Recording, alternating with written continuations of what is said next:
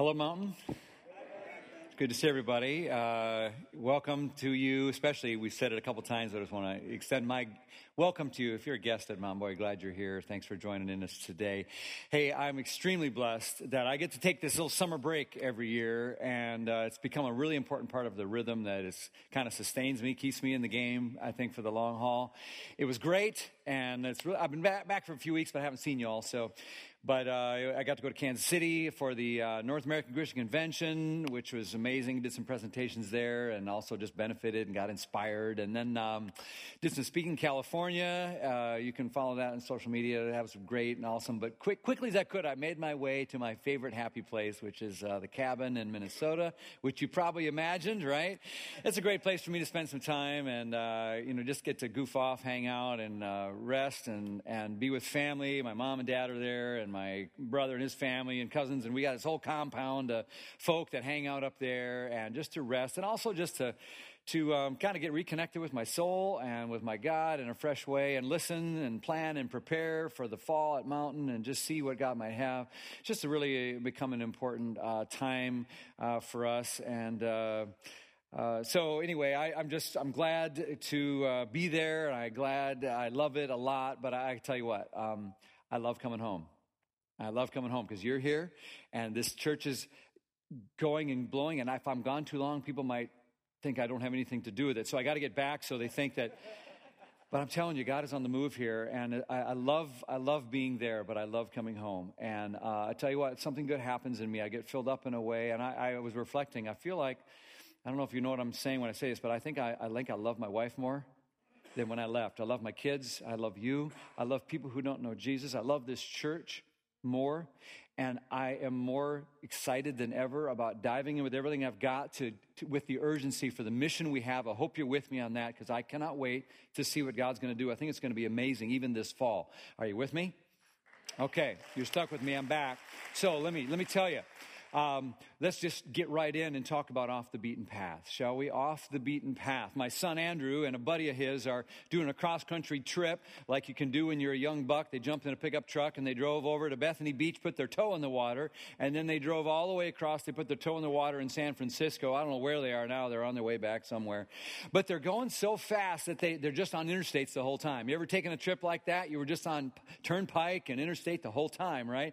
You don't get to see anything except the big sights that everybody else sees. But when you go off the beaten path, right, that's when you get to some good stuff. You're hiking on a trail, and you take that little narrow one through the woods, and about the time you wonder if it was worth it at all, it opens up to this huge panorama of this vista, of this overlook, and you're like, this is amazing. Or there's a waterfall. I'm the only one who knows it's here. You got this gold mine. You say, I'm so glad I went off the beaten path, right? Or that little town out in the boonies that nobody knows about, but you like going there because it's like Mayberry, and there's this little lady on Main Street that runs a bakery, and she has these cinnamon rolls that are so incredible. You hope no one finds out about it because it's off the beaten path. That's how Habakkuk is for me. You're like, what? You got your back up? What? You got a pickup truck, a hiccup? What? Habakkuk. Everybody say Habakkuk. Habakkuk. It's a book in the Bible that's off the beaten path. It's a minor prophet. Not minor because it's less important. Minor because it's short. It's only 56 verses, and you won't see it if you stay on the turnpikes.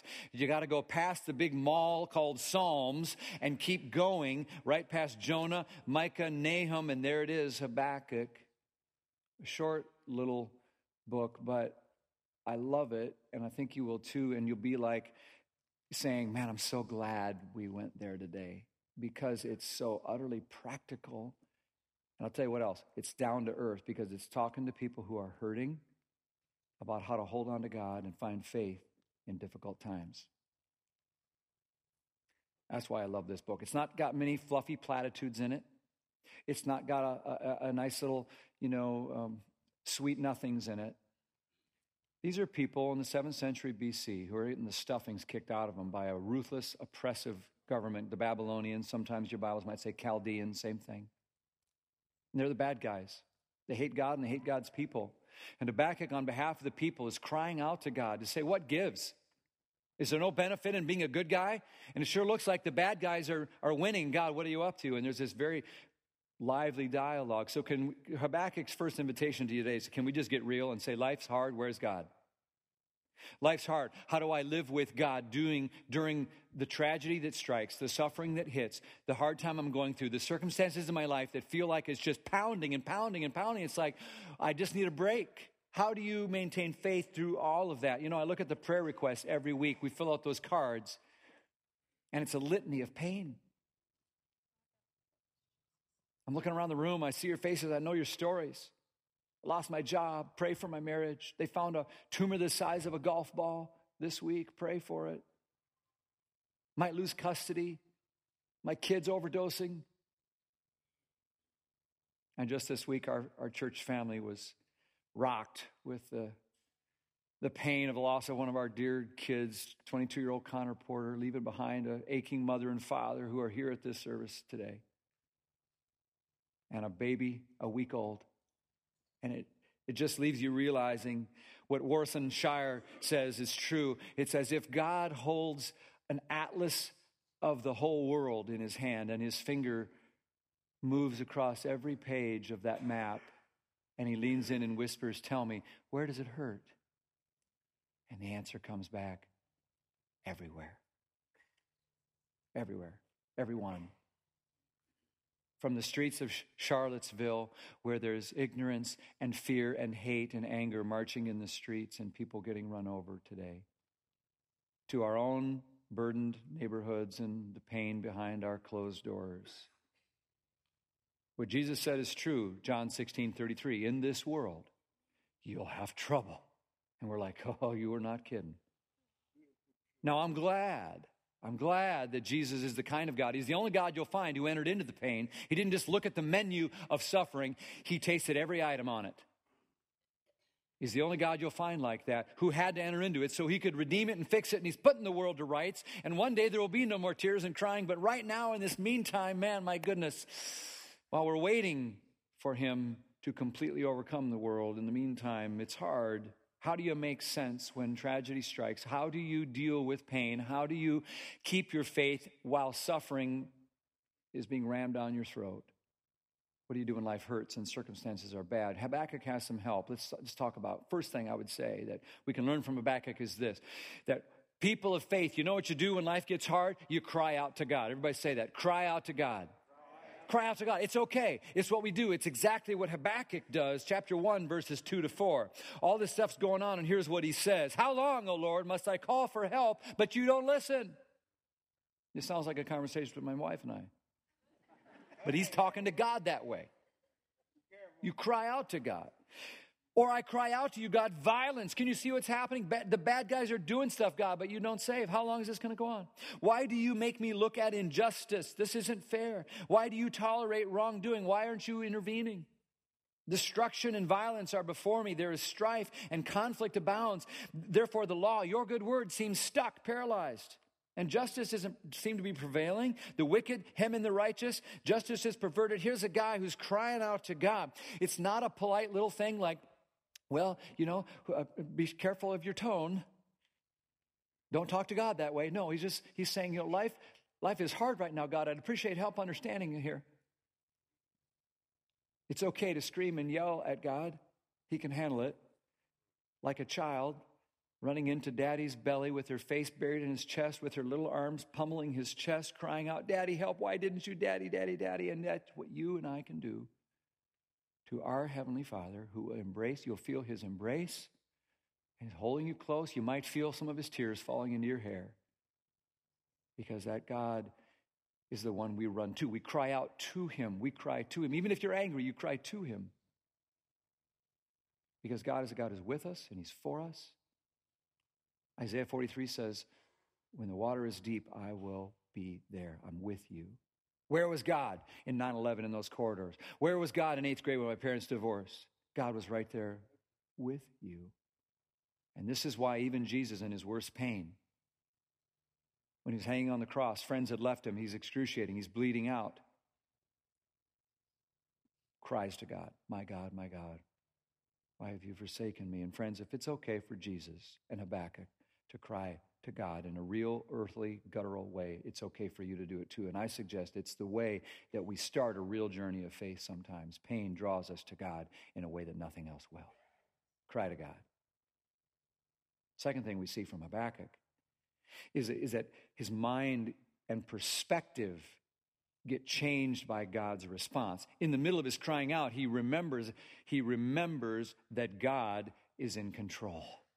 No matter what it looks like, remember God is in control. God is in charge, even if it doesn't look like it.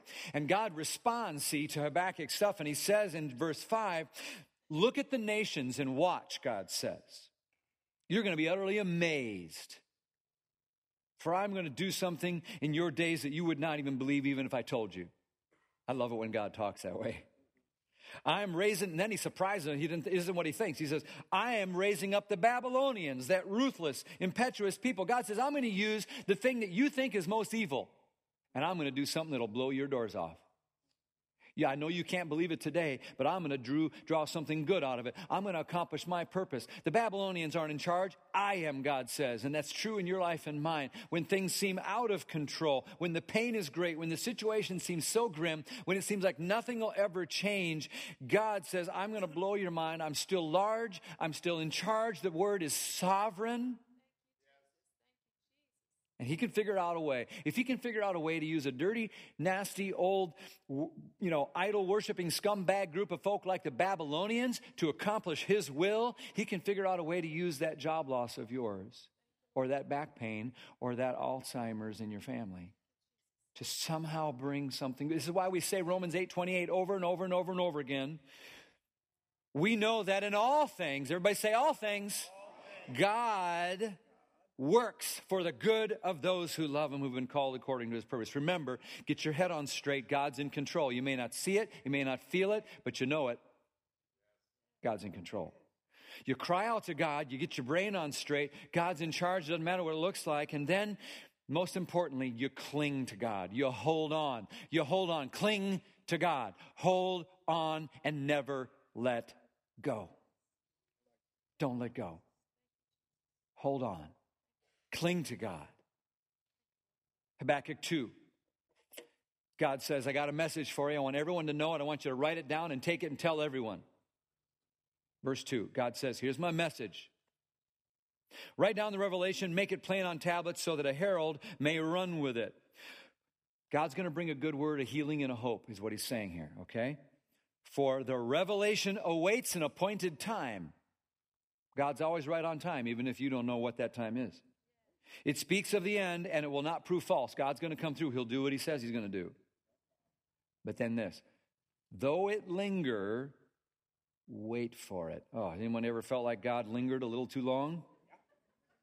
Wait for it, because it will certainly come and will not delay. When God seems to linger, you be a clinger. How about that one? Cling to God. I know it seems like you don't know what, and then it ends with this word, the righteous will live by faith. The righteous will live by faith. You got to trust in God even when you can't see or feel or know what he's up to in ways that you can't see. We need people of faith who don't cave as soon as the battle of faith starts turning uphill. People of faith who aren't just like, well, I'm happy with God, praise his name because my kids are happy and I got money in the bank. But who, when life gets hard, say, I have a kind of, I don't care what's going on, I'm not letting go of God kind of faith. That's what faith looks like. You don't know what kind of faith you have until there's a storm. You don't know what your real living water is until you're really thirsty out in the desert. And that's what we need is a kind of, I don't care what happens. I don't care what kind of circumstances hit me. When that happens, I'm holding on to God and I'm not letting go because I believe he's not letting go of me. Okay, so cling to God. Cling to God. Habakkuk 3 shows us that. It says in verse 17, listen to this. This guy's in a bad way. Some of you are like, you think you got it bad. I got it bad. Well, I'm sure you do. This guy's in a bad way too. Verse 17, though the fig tree does not bud and there are no grapes on the vines, there's no money, there's no food. Though the olive tree fails and fields produce no food, though there is no sheep in the pen, there's no cattle in the stalls. In other words, if things, even though things are as terrible as I can ever imagine them being right now, the next verse is the key hinge point of your life. Verse 19, it says, yet I will rejoice in the Lord, and I will be joyful in God my Savior. Verse 19, the sovereign Lord is my strength. I don't care how bad it gets, God is God. Life is hard, but Jesus is real. So you hold on and you cling with an I don't care what happens kind of faith. When the news comes that says, I don't love you anymore, you hold on. When you bury your son on a Saturday, you come back to church on Sunday and you hold on. When you have to say goodbye to someone you love, when depression comes in like a blanket over your head and you can't breathe, when you're angry at God, whatever it is, you hold on. Because this is the way people of God, people of faith, they're not immune to suffering. In this world, you'll have trouble, but Jesus says, I've overcome the world. And so here's how we get through it while we're waiting for one day, because one day is coming when everything gets put to rights. No more tears, sorrow, suffering. Until then, we cry out to God, and we remember who's in control, and we hold on to the one who's holding on to us. Now, there's nothing more powerful than when you see that lived out in a real, ordinary human life. Someone who's gone through some stuff. And we see that all the time at Mountain. But I brought a friend in this weekend because I wanted him to share some of his story. Roger and Nancy Storms are dear friends of Carla's and mine. They come all the way from Chandler, Arizona to be with us this weekend. They met a long time ago, back in the day, shall we say. They've been married 42 years. They're from Indiana. They went to college at Ozark Christian College in Missouri. They've been in ministry. He's been a pastor all this time. And Nancy's real involved in teaching kids ministry. And Roger, he's a pastor, he's a preacher, he's a teacher. And love this guy. And I could tell you all about the church they've been at for the last 29 years. He built it, when it was there was 100 people. Now there's like 2,500 people. But the thing I love about Roger is he's a pastor's pastor. He loves on me. He's like, how can I pray for you, Ben? And whenever I make a presentation somewhere, he's like, that was great. Love you, brother. And he's got a big old heart. And I really appreciate him. And I'm also interested to tell you that in May, after 29 years at this last church, he's retired. So he's got nothing better to do than come and hang out with you and his 5 grandkids. Will you give a big warm welcome to my dear friend, Roger Storms. All right, Roger. Roger. Thanks for coming all the way, you and Nancy, from Arizona. And when we talk about Habakkuk, this stuff about, bad things happening even in good people's lives and I guess, or in anyone's life, this isn't just words on a page. This is real. You guys have lived some of this. So thank you for coming, and would you share some of that story? Certainly. Thank you, Ben, for inviting me. And Mountain, it's so great to be with you all this weekend. My wife and I have enjoyed the hospitality. We love Ben and Carla. I know you do too, and it's great to be here today. But you're right. Some of the things that Habakkuk talked about are things that we've literally lived out in our lives. On November 6, 1981, on my birthday, my wife gave birth to our son, Jeremy. And I remember calling my dad and saying, Dad, I got a son, got a boy. And I was so happy and so proud and had all these dreams of teaching him how to play ball and teaching him the faith. And maybe someday he'd be a preacher.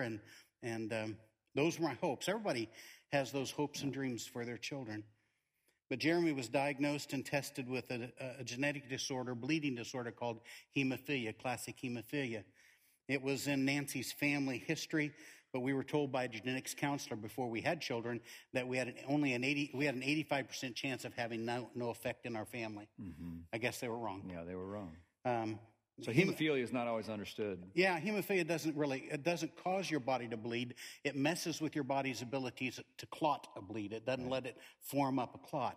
And the bleeding is not external. It's really internal. Bleeding into joints, bruises.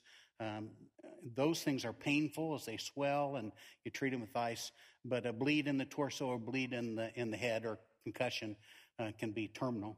Sure. And so those you treat. And the treatment at that time, still today, is a starting IV. Thankfully now it's not through human blood plasma, but in Jeremy's day, the only treatment was to go to the hospital and start an IV with a form of human blood plasma, derived from human blood plasma. Mm-hmm. And that's what we did. It took a lot of time to do so. There were many hours spent at the hospital. He was such a good kid. And you see some pictures here. He was such a handsome boy, but he was a typical boy. And some of you can imagine, if you had toddlers, how they bump and fall and bang. And he did all those things. And every time it happened, we'd have to scrutinize and keep a careful watch and see if it developed into a bleed in a joint. Soft tissue we'd treat with ice and pressure. A joint we'd have to oftentimes take him to the hospital. But anything that was cranial, we'd have to take him to the hospital as soon as possible to get him started. And it was sometimes it would take hours. But that was our life. Yeah. So what a challenging few years. So here you are, a young couple with this situation you're now all dealing with. How did you deal with that with your faith then? What were your responses? Well, we began to pray a lot, and we prayed for miraculous healing.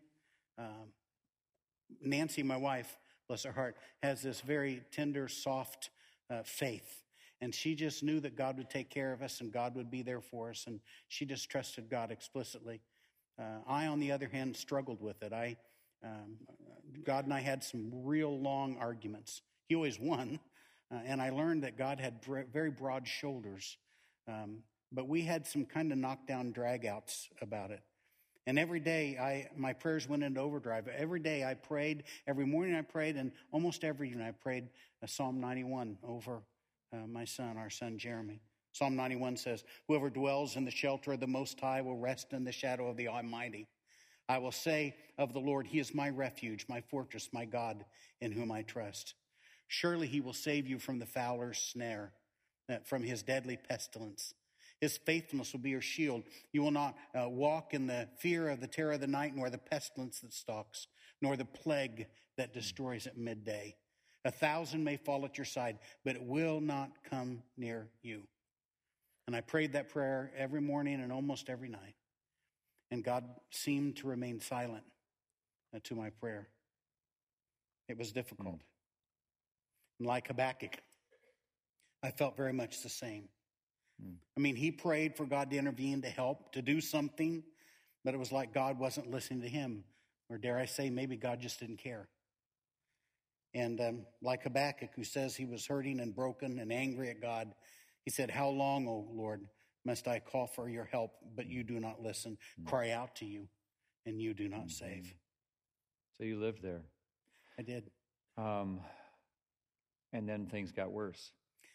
I trusted God. I knew He could heal, but would He heal? That was the question. And yes, things got worse. We received a letter after an annual checkup that Jeremy indeed tested positive for HIV and was an innocent victim of AIDS. It was only a matter of time, we knew, until his immunity would be zero.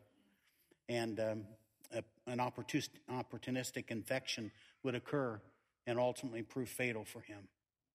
So at age 10, Jeremy became very, very sick. He was diagnosed with a fungal infection known as valley fever in the Southwest, a coccidial infection. Very common and very treatable, but not if your immunity is zero. And so we knew it was just a matter of time. Jeremy endured many, many hospital visits and long stays and much pain and much suffering, tests that we could describe, but we had no idea how he would handle them. Lots of hospital stays until he passed from this life to his eternal life on December 7th, 1996. 1 month and 1 day past his 15th birthday. Mm-hmm. So, born on your birthday, he died on mine, and that was 20 years ago now. Mm-hmm. So he would have been 35. Right. You and Nancy, a good long while to kind of process, think about all this, reflect on it. What are some of the ways that now, at this perspective, you can see that God was at work through this trial? Well, just as in the days of Habakkuk, God used the enemy for his purpose.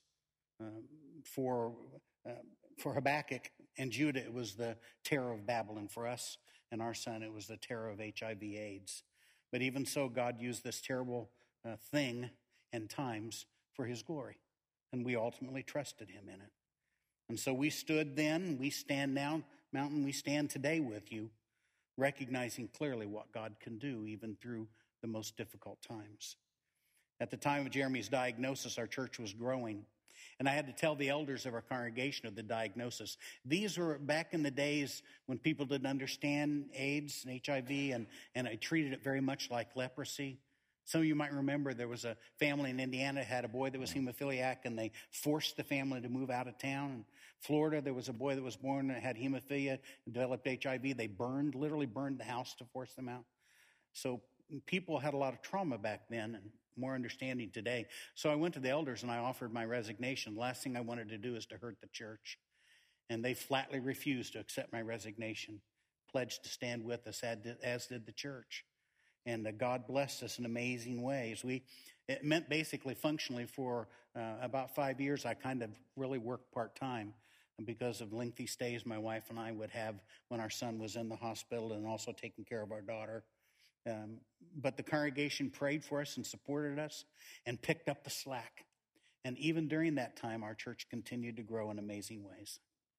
At one point, towards the end of his life, when hospice was involved, our doctor served as the medical director for hospice for the pediatrics. And the nurses came to him, the hospice nurses, and complained. They said, we would go out to take care of the Storm's needs, and when we'd get there, we'd find out that somebody from their church, a nurse or somebody, had already been there, and they'd bathed their son, and they'd changed the IV tubings for their son, and they'd rolled him because he was bedfast, and they'd done all the things we're supposed to do. We don't know what to do to help the Storms. And our doctor, who was a Jewish man, by the way, told the nurses, don't worry about it.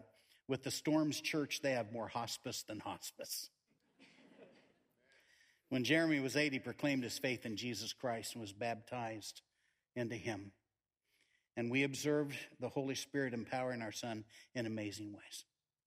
Then one day, during the course of Jeremy's illness, he was so nauseous that he just laid on the bathroom floor. The cool tile gave him some relief, and when a wave of nauseousness would come over him, he would rise up and grab hold of the side of the toilet bowl, and I'd watch him, every muscle tense as he would retch and try to throw up, but nothing was there. And he would do so again and again until finally the wave would pass, and he would simply lay back down on the floor. And at one point, after one of those times, he looked back at his mom and said, "Mom, I don't know how anybody who didn't know Jesus could get through this." One night after a particularly rough day, Jeremy was dealing with a lot of pain, couldn't sleep, and so he sat on my lap. He was always small because of his illness. And we watched an old MASH television program. How many of you remember the MASH show on TV? And this particular episode, Dr. Hawkeye Pierce was working on a patient whose heart stopped. And he cried out and said, "Don't let the bastard win." Can you say bastard here? Apparently. Okay. And on the show, there was an observer, and they said to one of the other doctors, "What does he mean by that?" And the other doctor said, "Well, to Hawkeye, death is the bastard, and he doesn't want that bastard to win." So after the show was over, our son was in so much pain, I was rocking him in the chair. And I said, "Jeremy, I know what Satan's trying to do here. He's allowed this disease to come on you because he wants to shake my faith, your faith. He wants to separate us from God. That's his plan.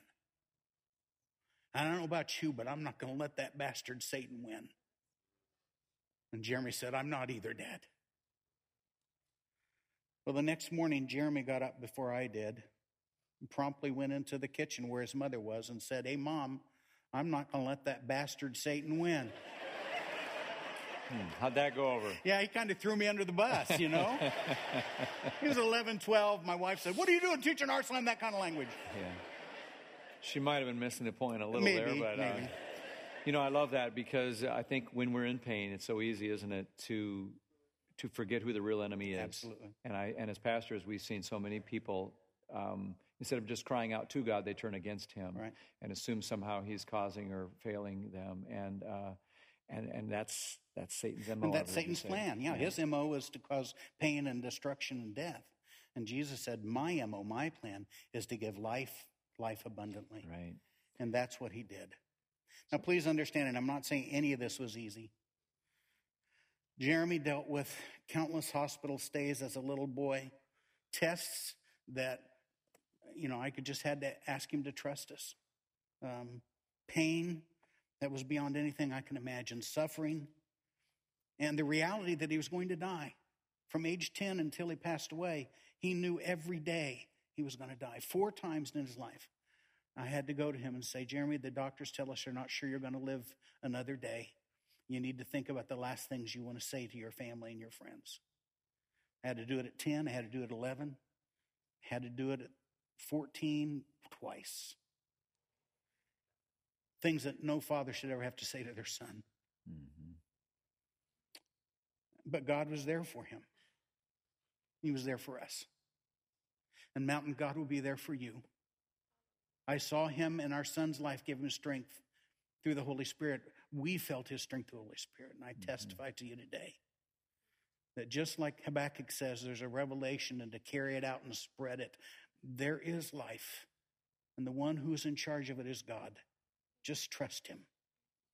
And he did the same for our son. He did the same for us. And I know that he would do the same for you. Towards the very end of his life, his mother was praying with him at night before bed. And she prayed as usual for God to heal him. And when she finished her prayer, Jeremy placed his hand on top of hers and said, I hope it's okay, Mom, but I'm not praying that way anymore. My prayer is different than yours. He knew where his hope was. Yeah. We had a woman here at Mountain, a Christian woman who had cancer, and she said, I'm praying for healing. Now, I don't know if he'll heal me in this life or when I'm in heaven, but either way, I'm going to trust him to heal me. And that's where he was. That's right. Just about a week before Jeremy passed away, he was kind of in and out of coma. The disease had caused his eyes to weaken. Sometimes he couldn't see. They would glass over. He was so weak he could only answer with one-word sentences.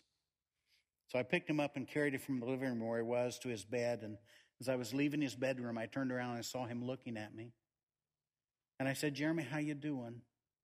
And he said weakly, fine. So I said, I'm not talking about up here, Jeremy. I'm talking about down here. And friends, I tell you today, because I remember so clearly that those blue eyes that you see on the screen lit up like I hadn't seen in weeks. And his voice spoke with a strength I hadn't heard in weeks. And he said to me, I'm not afraid, Dad.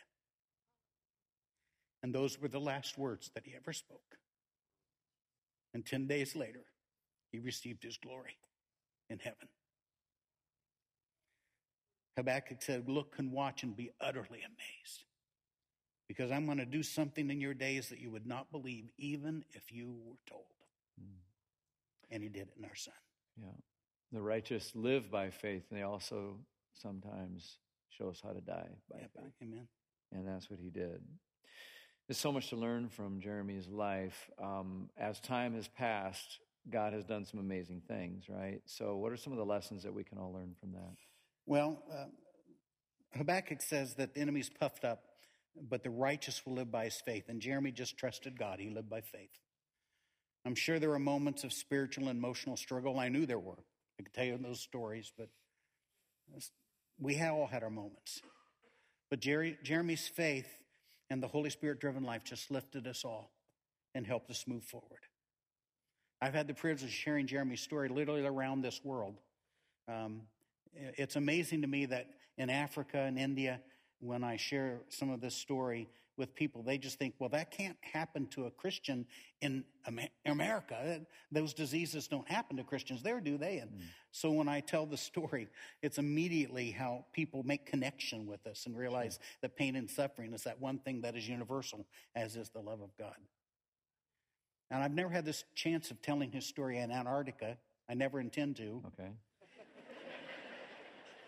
I've prayed and preached on every continent except Antarctica and Australia. I plan to go there sometime in retirement. I have some friends who pastor there, and one friend of mine asked me if he could tell Jeremy's story. He was going to be doing a sermon on when bad things happen to good people or God's people. And he asked if he could tell Jeremy's story. So I wrote him several of these stories and many others. And he took them, when he received them, he took them to his wife. He said, I read this, I just wept through it. He read it to her, she wept through it. She said, there's your sermon.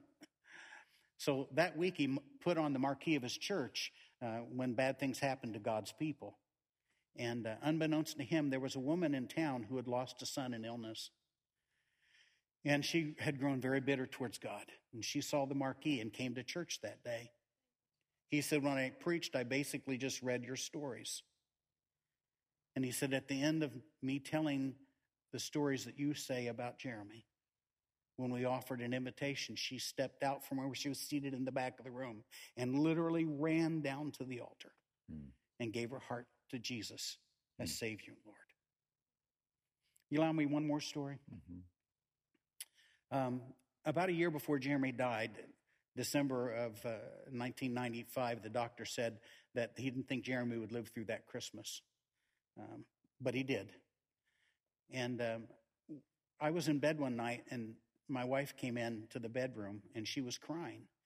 And I said, what's wrong? And she said, Jeremy. And I said, is he okay? And she said, yes, he's okay. He just asked me if he was old enough to write a will. He was 14. And I said, what'd you tell him? Now, please understand, folks, when you go through this kind of a situation with long-term illness, we were broke. We'd used every penny that we had to take care and provide for that stuff. And so I said, what'd you say? And she said, I told him he could. And so she still has the list. He wanted to help his sister go to college and give money to a little girl he considered his little sister, money for the National Institute of Health Children's House here at Bethesda, to Hemophilia Summer Camp, our church building program, because he was a preacher's kid. He had all these things that he wanted. And she's reading this list, and my gift of mercy comes out, and I start to chuckle. And I said, where does he think he's going to get this money? And she said, oh, Jeremy, he just trusts God. Well, fast forward a year. He died in December. In September of that next year, we ran out of medical insurance for him. We popped over our cap. And during that period of 2.5 months, we acquired $60,000 worth of medical bills. He had a cranial surgery, all the meds that go with all of that, hospital stay. And we had no money, so we had $60,000 worth of debt. And my wife Nancy said, what are we going to do? And I said, we'll just pay what we can as long as we can. They'll have to be satisfied with that, or there's an alternative. Well, a lot of our brother and sister churches found out about it. Our Bible colleges found out about it. A number of them took love gifts, love offerings to help us out. And so we had $60,000 worth of debt, and I'd applied for every benefit everywhere, was denied because I had a job. But with the love gifts that came in, we had $60,000 worth of debt, and we received $25,000 worth of gifts from God's people to help pay that off. And my brother-in-law was an attorney, and he said, we don't pay anything off until we negotiate it down. So while we were waiting just about 10 days, I received a phone call from the social worker at Children's Hospital, and she said, Mr. Storms, have you applied for such and such through Arizona Long-Term Health Care? And I said, yes, we have, but we were denied because I have a job. Some of you know that story. And she said, if I faxed you the form, would you fill it out again and send it back to me? This is on a Monday. So that next day she faxed us a form, and I did what every other husband here does with those kind of forms. I gave it to my wife and said, here, fill this out. She filled it out, and we faxed it back that evening. This is on Tuesday night. On Friday of that same week, now this is the government, but on Friday of that week, we received a phone call from the Arizona Long-Term Health Care Program. And they said because Jeremy was under the age of 18 and had no physical property, that he fell into a little unknown area of Arizona long-term health care, and that all of Jeremy's medical providers had to accept what the state paid them as payment in full. So we went from $60,000 worth of debt and no money to pay for it to $60,000 worth of debt and $25,000 in the bank through God's people to zero debt and $25,000 in the bank that we then used to give to everything that Jeremy had listed in his will.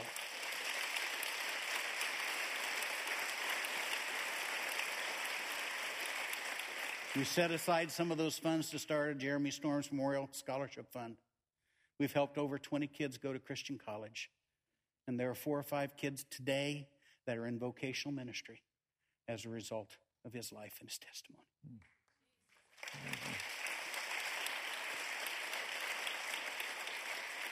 God said, don't give up. Hang on. Trust me. The enemy's puffed up. His desire is not upright. But the righteous person will live by his faithfulness. And that wins. And that's our son's story. Thank you for letting me share. Amen. Let's show our appreciation to Roger. Thank you, buddy. Thank you. Thanks, buddy.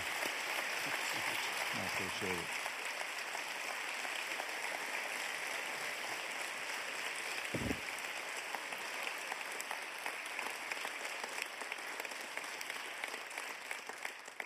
We just want to create an opportunity now at all of our campuses. If you're not already standing, I'm going to ask you to stand because we want to create some space. Sorry. This seems like a really important moment for all of us to simply come before God in a transparent way with whatever pain, hurt, sorrow, struggle, and allow Him to meet us in that pain. And so we have prayer times every single weekend, but we're going to do a little different today, and God's going to move in a little bit more open way today. I'm going to ask those who are going to be praying people, our friends up front, to come on right now. So take your place right here. I just believe in a room this size at all of our campuses, there's some people that are like, I'm going through a struggle, and I would love to have someone pray for me. I'd love to have someone pray for someone that I care about that's hurting. So if that's you, I'm just going to ask you, when we sing this song, you may stay right where you are, but I would encourage you. Step out of your seat, step on some toes, whatever you need to do. Come on up front and let us just simply ask the same God that we've been praising here for the last hour or so to bless and heal and deliver and to be with you. So as we sing this song, I invite you to come and do that. Maybe you need to come forward and just say, God, I'm hurting and I need a special touch from God. Maybe you just need to stop being angry at God and let go of it because He didn't come through in a way you wish He would have, and maybe it was even years ago. But you're ready to turn to God today. Maybe you're ready to stop running from God and you want to just surrender to Him as Lord. I don't know. But there are a few moments and opportunities in our lives and at our worship at Mountain where we just open the door for God to do a special thing. And if that's you today, step out. We're going to sing words to this song. Blessed be the name of the Lord. And I love it because it's a Habakkuk song. I don't care if things are going great. I'm going to praise the Lord. If things are going bad, yet I will say, blessed be your name. Find a way to praise the Lord today and come forward for prayer and encouragement if you would like that. God, hear our prayers and receive our worship through tears and smiles and everything in between. We are your people and we love you. In Jesus' name, amen.